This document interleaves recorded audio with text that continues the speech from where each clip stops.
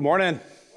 Hey, I'm not feeling too great, so if I seem a little standoffish, it's because I don't want you to have whatever I have. But I am excited about the text today. I have less energy than I usually have, so we're probably not going to get done in 10 minutes like we normally do, right? That's how fast I preach, right? So good morning and welcome. If this is your first time, my name's Tim. I'm one of the pastors here, and I'm excited to bring God's word from the letter known as 1 John, which Ruth just read in the series that we have entitled Done. We call it Done because we as a community focus on the gospel. The gospel is the good news of grace found in the person and work of Jesus who made it. So it's not about what we do, but it's about what God's already done. And this letter today, read through the lens of the gospel, the good news, hopefully will stir our affections for him and practically help us obey and apply what he says for us to understand and what is for our best to follow and trust God at his word. So we're going to begin the first part of 1 John chapter 3, verse 7, just the first few words. Dear children, do not let anyone lead you astray. John has been teaching and imploring the children of God, perfect song before the sermon, by the way.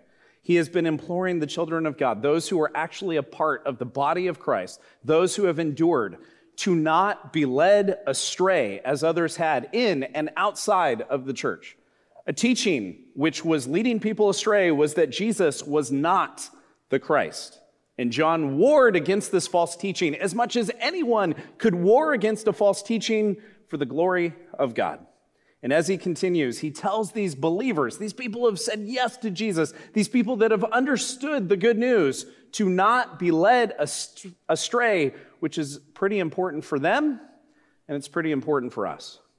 So Christianity, this idea, like if you've called on the name of the Lord, if you believe in Jesus, you're known as a Christian. And Christian in the original context kind of meant little Christ. It was kind of a derogatory term, like, oh, you like Jesus. and so Christianity is pretty polarizing, but maybe not so much the Christianity of the Bible, but the one that is stereotyped throughout history, and especially in our culture today. Christianity is characterized by prosperity preachers attempting to get you to give money in exchange for this fake promise that you then will become healthy, wealthy, and better. Christianity is assumed that God is the ultimate cosmic killjoy, attempting to ruin and spoil any worldly fun that God does not want anyone to enjoy anything that's not labeled as Christian. Christianity is stereotyped by legality and the need to follow all the rules, or God is more like Zeus, who will attempt to light us up with a lightning bolt if we don't follow the rules. Heck, there are Christian stereotypes that are generally accepted among Bible-believing followers of Jesus, that as long as you adhere to the rules and your good deeds outweigh your bad deeds, we one day will spend our eternities in a place with heavenly gates, essentially an old white dude with a beard, and angels playing harps around us as we walk and enjoy all the fruit of our religion in heaven. With all of that silliness, I think I too would say what John is saying to the believers in Ephesus, and I would say to us here in Santa Clara: do not be led astray. And being led astray is not just about not believing Jesus is the Christ. Many of us in this room believe that he is, but it's about majoring in things that are not his messiahship. We have emphasized something that makes us good with God that isn't Jesus and his finished work. Perhaps it's something more trivial like church attendance, or our assumption that we're not really that bad. But when we lower Jesus' supremacy, his all-encompassing work on our behalf, we dilute the message of the gospel of grace with flavors of things we must do or how you must behave, and we have just changed the emphasis of the message. We have preached a different message altogether, and that being led astray is actually really subtle and really way more common than I think we normally think. Paul, speaking to the church in Galatia, speaking about not trusting a false gospel, says it this way: I am astonished he says, that you are so quickly deserting the one who called you to live in the grace of Christ and are turning to a different gospel, which is really no gospel at all. Evidently, some people are throwing you into confusion and are trying to pervert the gospel of Christ. But even if we or an angel from heaven should preach a gospel other than the one we preach to you, let them be under God's curse. As we have already said, so now I say again, if anybody is preaching to you a gospel other than what you accepted, let them be under God's curse. Redundant, but important. Paul, while writing to the church in Galatia, does not mince words or attempt to make people feel comfortable. A false gospel leads people astray. Believing in a false gospel has no eternal value. A false gospel, being generally accepted, was and is and might always be the main objective and strategy of the enemy. Because if he can get you to believe in something that isn't Christ, perhaps you'll never see your need for Christ in the first place. There's a short story that was shared many years ago, and it goes like this. The devil and his cohorts were devising a plan to get people to reject the gospel. Let's go to them and say there is no God, proposed one. Silence prevailed. Every demon knew that most people believed in some kind of higher power. Let's tell them there is no hell, no future punishment for sin, for the wicked, offered another. That was turned down because most men obviously have consciences which tell them that sin must be punished. The conclave was going to end in failure when there came a voice from the rear. Tell them there is a God. Tell them there is a hell and that the Bible is the word of God. But tell them there's plenty of time to decide the question. Let them neglect the gospel until it's too late. All hell erupted with ghoulish glee, for they knew that if a person procrastinated on Christ, they usually would never receive him. So the moral of the story is that if we get you to believe in a little bit of Jesus, then you'll think you're good. And that, my friends, is a false gospel. Because believing in a little bit of Jesus is not receiving God's forgiveness. That's like putting a Band-Aid on a gunshot wound through the chest. And Jesus, the Alpha and Omega, he is our righteousness. He is who makes us right with God, not a more palatable version of Jesus that looks and acts more like us than what the Bible portrays about him. My favorite Voltaire quote, "In the beginning, God created man in his own image, and man has been trying to repay the favor ever since." Jesus calls us to follow him. Not we say yes to Jesus and then tell him to follow us. Being led astray can be subtle and be a distraction from the gospel personified in Jesus Christ. So John says, don't be led astray. And then he says, the second part of verse 7, the one who does what is right is righteous, just as he is righteous. Okay. I guess the question that comes to mind when I read this specific part of the verse is, how could one maybe misinterpret what John's implying?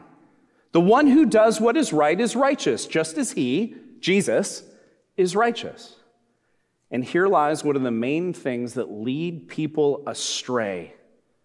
This is one of the things that lead people astray, even the people that worship in Christian churches all of the time, doing what is right, or how we interpret this, doing good deeds, then becomes how we know we are good with God. Well, I'm not that bad, and I did this. So obviously I'm good with God. But as we have been saying pretty much every week in the series, and if we're really honest, every week, the entire time, at least I know that I've been here, is that what makes us right with God? What is it that makes any of us right with God? You can talk back to the preacher. Jesus, that is right. And it is only belief in Jesus. That is what our righteousness is based on. Only believing that Jesus is our righteousness is what makes us righteous. That's a takeaway right there, I hope, for somebody. Only believing that Jesus is our righteousness is what makes us righteous. He is our righteousness, and believing that he is what can make you and I righteous. So when John says, he who does what is right, I don't take that to mean good deeds, but instead a motivation to love God and to obey God at his word because we understand and we know and we're affectionate towards him because he first loved us and he gave us his righteousness. And so out of that reality and belief, we then do what is right. So our righteous acts, not the point, but belief in the righteous one who makes us righteous is and will always be the point. Has the horse been kicked enough? Because this is something I want us to grasp. We are not righteous because we do good things. We are righteous because Christ was righteous for us.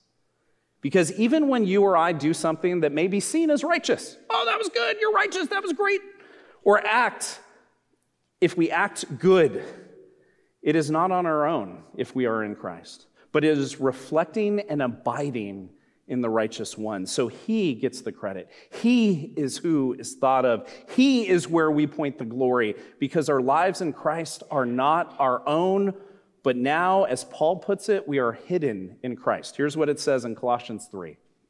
For you died, Christians, and your life is now hidden with Christ in God. So for those of us who still have far too much pride in our own abilities and actions, and I just want to be real, I'm one of them, let me give you this litmus test. Christian, if you identify with Jesus Christ and his finished work on the cross and through the resurrection of the dead, you did nothing to earn your salvation. You were dependent upon God to intervene and make a way for you to be his. So it's all him. It's not you.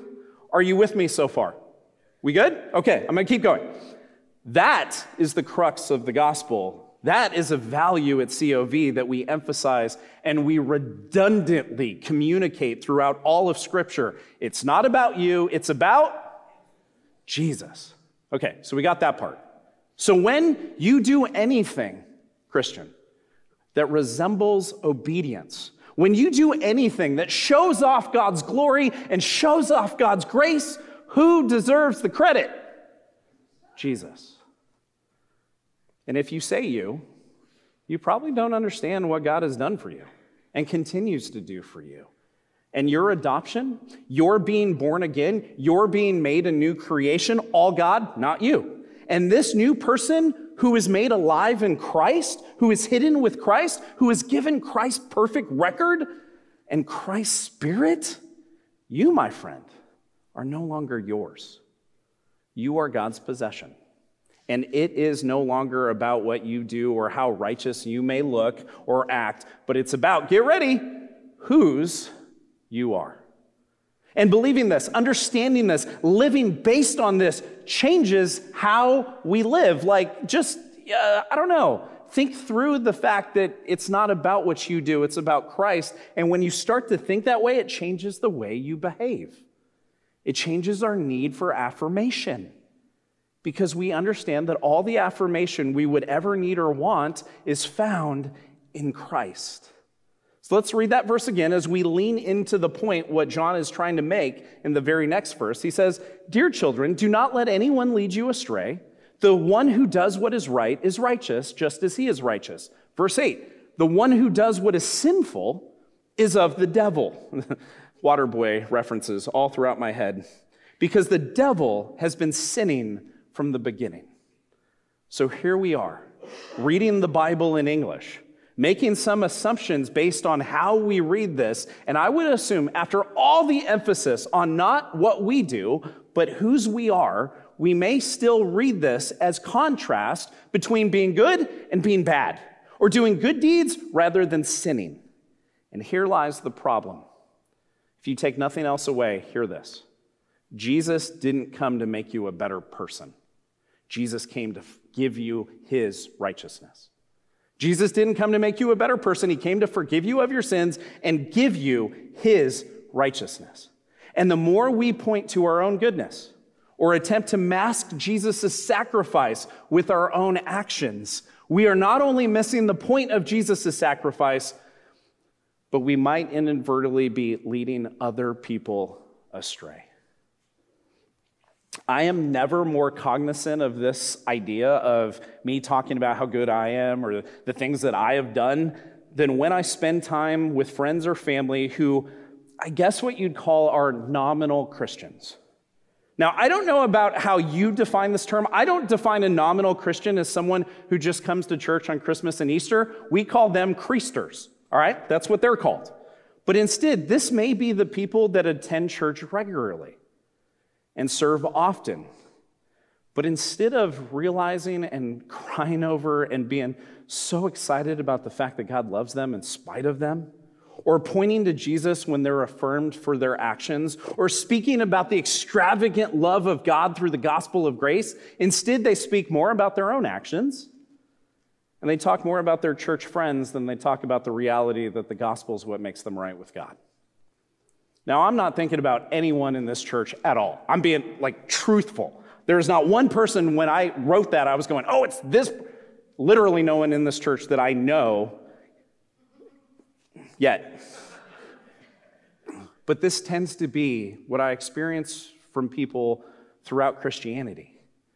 But if you resonate with what I just described, maybe you kind of point to your own actions. Maybe you talk more about your friends in the church than you talk about the reality that Christ died for you. Stop it. It's not about you. It's about Jesus.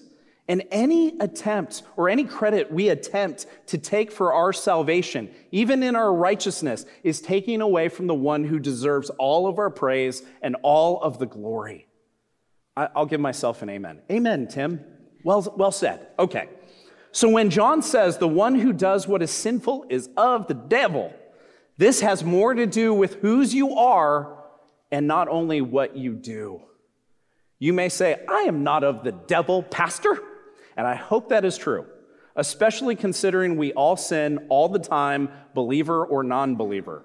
But as it is written, we all come from being ruled by what Paul calls the ruler of the kingdom of the air, Ephesians 2. As for you, Paul says to those in Ephesus, you were dead in your transgressions and sins, in which you used to live when you followed the ways of this world and of the ruler of the kingdom of the air, the spirit who is now at work in those who are disobedient. We were all this, church. We all lived like this. Doesn't matter if you grew up in the church. Doesn't matter if you were born on a pew. We were all this at one time. We were all under this. And the only cure for this disease is to not morally modify how we behave, but instead be transformed by a new birth, by being born again. So while we're all like this at one point, Christ comes and he changes our status. I was going to use a Facebook reference, but I don't even know if anyone has Facebook anymore, so I'm not going to.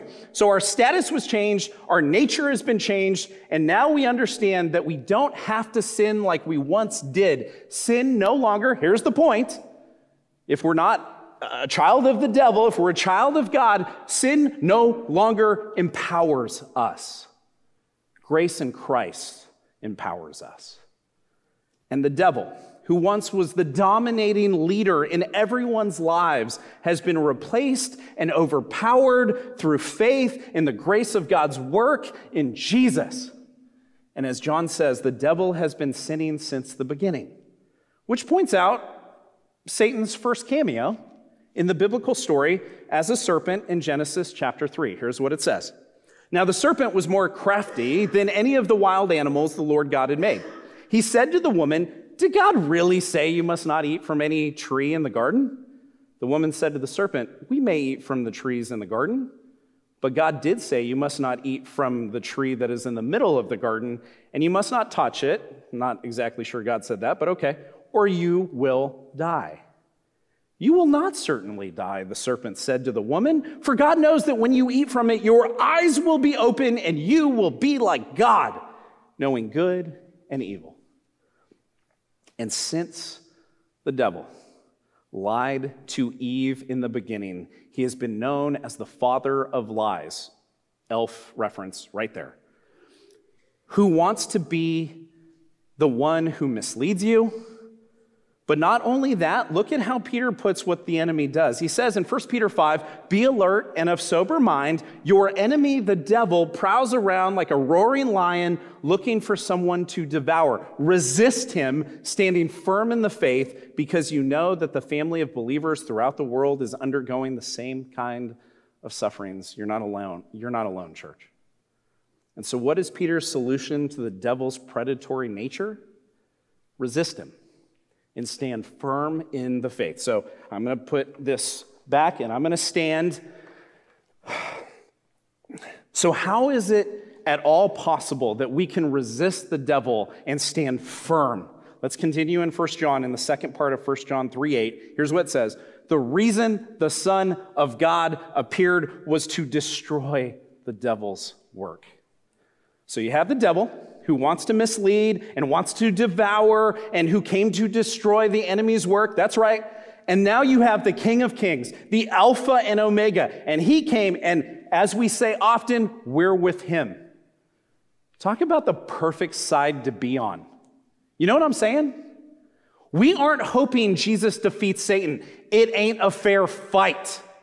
The real question is, are you with Jesus or not? Because being with Jesus, being in Jesus, means that the devil, he does not have dominion over your life anymore. And you don't have to yell, the power of Christ compels you. You don't have to do that. It's not a mythical thing. It's a faith thing. And the one who has faith in Christ knows that Christ wins every time. We said the other week that belief in Jesus will always be more important than your good deeds. But let me take it a step further. Your faith in Jesus will always be what protects you from Satan's schemes and temptations. Not that you can just chant, I believe in Jesus every time a temptation comes, but because of your faith. Your status of sonship, of daughtership is secure. And it is by faith that we believe and own that truth. So then, knowing that our secured relationship with God is dominant in our lives through faith, we then do not have to continue to sin because our relationship with Christ supersedes our own desires and urges. And it is that superseding relationship that we find freedom. Not that sins don't ever take place. Let's just be real. They do. But that those sins do not have to define us anymore. So with that in mind, let's look at a very misunderstood verse that can help us grasp what John is implying rather than our religious and possibly legalistic interpretation. Here's what 9 says. No one who is born of God will continue to sin. I guess I'm out. Because God's seed remains in them. Okay, well, if I'm continuing to sin, the legalistic point of view is probably, well, then I guess his seed does not remain in me. They cannot go on sinning because they have been born of God. Oh, man, this seems impossible. I cannot do that. Oh, wait, it's not about what I do. It's about whose I am. So let me once again say it's not about what you do, it's about whose you are, and the child of God is a child of God. Get it? Okay. And in that relationship, our status, our security, our sonship is what makes all the difference. Church, if you have believed unto the Lord Jesus Christ, if you believe you are made righteous, not because of your good deeds, but because Jesus is righteous on your behalf, if you believe that Jesus lived the life you could not lead, died the death you deserve to die, and then physically and victoriously rose from the dead, defeating death, then you, my friends, are not just my friends. You're my brothers and sisters in the faith. Because our status as children of God is completely based on God's gift of grace and gift of faith to believe that Jesus is enough. Woo! Sorry. So if that's you, if you believe this, it's kind of simple. Do you believe that? If that's you, you can have full confidence that your relationship with God means that you will never, ever, ever have to wonder if God loves you. Because when God looks at you, he sees Jesus. He sees Jesus' finished work. He sees his completed work on your behalf. And his seed, his mark, his salvation, his finished work, his spirit, his goodness, his righteousness, his justification, all of it are gifted to us. You can't outgive God, and has nothing to do with giving a tithe. You can't outgive God because he's given you everything in Jesus Christ. So when he says that those who are children of God cannot go on sinning, do not look at that as an itemized checklist of do's and don'ts. Look at that as sin no longer is your status. The enemy is no longer your king. Sin no longer defines us because we're with Jesus. Now, I know this is a really difficult way. It's hard for us to wrap our minds around what John is saying here because you don't continue to be defined or identified by your sin because in Christ you don't. And our identity being placed in anything but Jesus is what our sin really is. And we in Christ don't do that anymore. When we are grafted into Jesus, grafted into Christ, and born again into the family of God, and that makes me want to worship in prayer, in praise, in singing, because my identity is no longer something I have to find in finite things. It is finally placed in something that can bear the weight of my existence. And I am a child of God, y'all. I'm Mary Poppins, y'all. That's where my mind went, okay? All right. No, I'm a child of God. That was Guardians of the Galaxy 2. And with that in mind, not Mary Poppins, Jesus, with that in mind, look at the verse that we're going to conclude with today, and I didn't go 4 hours. Praise the Lord. Verse 10. This is how we know who the children of God are and who the children of the devil are. Anyone who does not do what is right is not God's child. Hey, don't read this legalistically. Nor is anyone who does not love their brother and sister. I'm going to take a breath, for emphasis mostly, because I want you to hear what I'm about to say.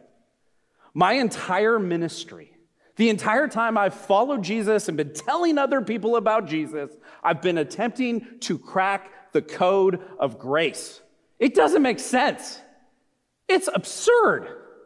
I have been attempting to logically understand it, and I've been trying with all of my brain power to figure out how to communicate God's extravagant, not reckless, extravagant love, which is found completely in Christ.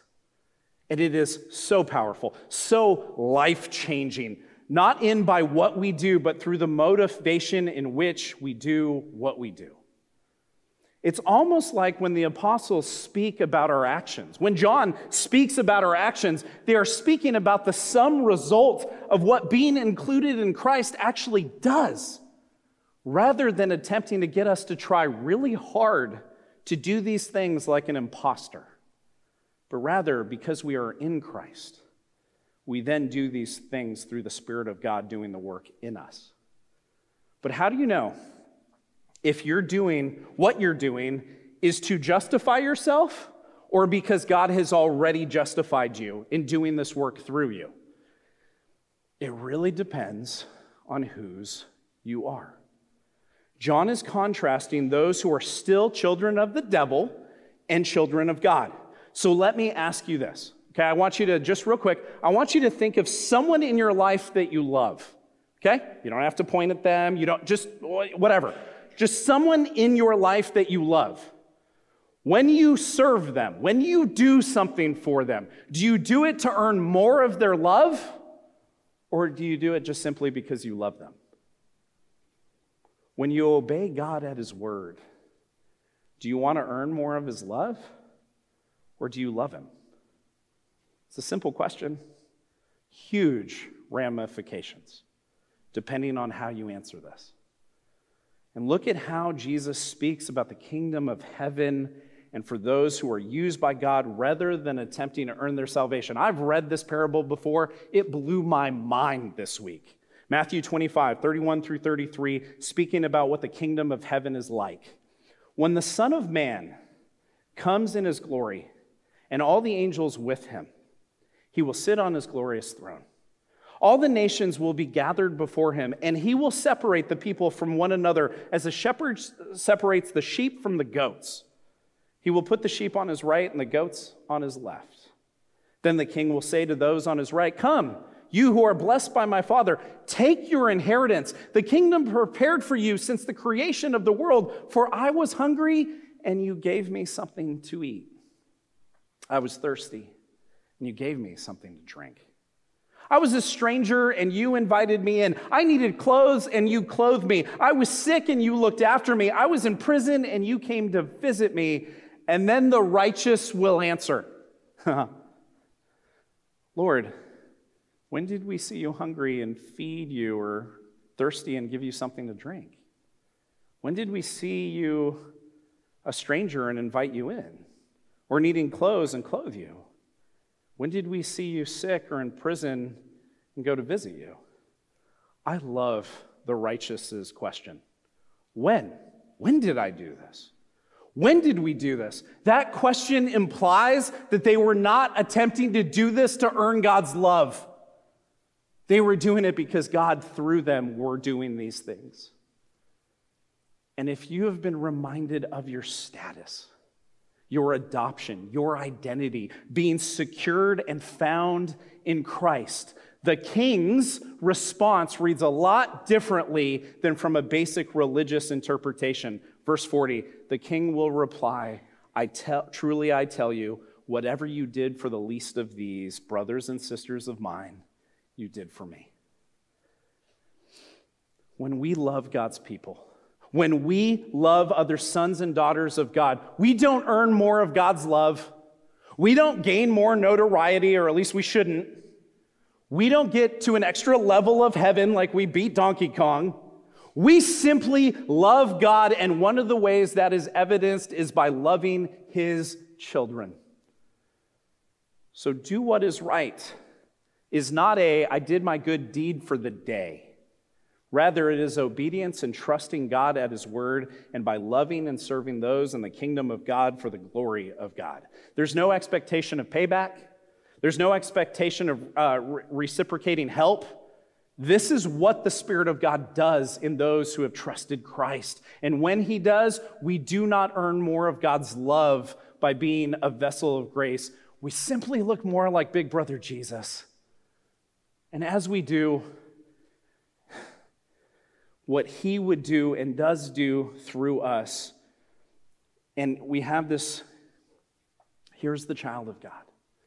Here's the child of the devil. What's the difference? Simply the motivation to why we do what we do. And honestly, doing what we do because Christ first loved us is a manifestation of our adoption into the kingdom of God. So another misunderstanding or misinterpretation of how we read the end of this verse. Verse 10, anyone who does not do what is right is not God's child, nor is anyone who does not love their brother and sister. So again, doing what is right is not your good deed for the day, nor is it perfect living. But really, it's a continuation of what we have been talking about each week to some extent. It is abiding. And abiding is not trying really hard. It is relying and depending on the Christ who makes us right. So we do what is right by looking to the righteous one. We do what is right by finding our confidence in our adoption in Christ. And we do what is right by being compelled by love for God rather than attempting to earn what is freely given. And when we grasp the beauty of his grace offered in the person and work of Jesus, we can read passages like we just did and see what perhaps Christ seemed like maybe at first a bunch of do's and don'ts, and we can focus on what has been done so we in motivation of love can serve and obey God for the right reasons. Worship team, come on up, please. And we're going to respond in worship, musical worship. We're going to respond in singing. We're going to respond in having a moment to either hear these lyrics or sing these lyrics, remembering that our status is secure if we have trusted Jesus. And guess what? If you have, you're going to start to be transformed. Let's pray. Father, I thank you for your word. I thank you so much that it's true. And I thank you, God, that while I still probably am nowhere near fully grasping what a big deal it is that I'm called a son of God, That, Lord, I don't have to sit here and wonder if you love me. I don't have to sit here and wonder if something I did yesterday excluded me from your love. I can rest confident because it's not about me. It's about Jesus, and I don't need to add to my salvation because, Jesus, you did for me what I could not do for myself. So, Lord, as we sing to you, I pray that it would, I don't know how this works, but I pray it would bring a smile to your face out of motivation of loving the God who first loved us. Pray this in Jesus' name. Amen.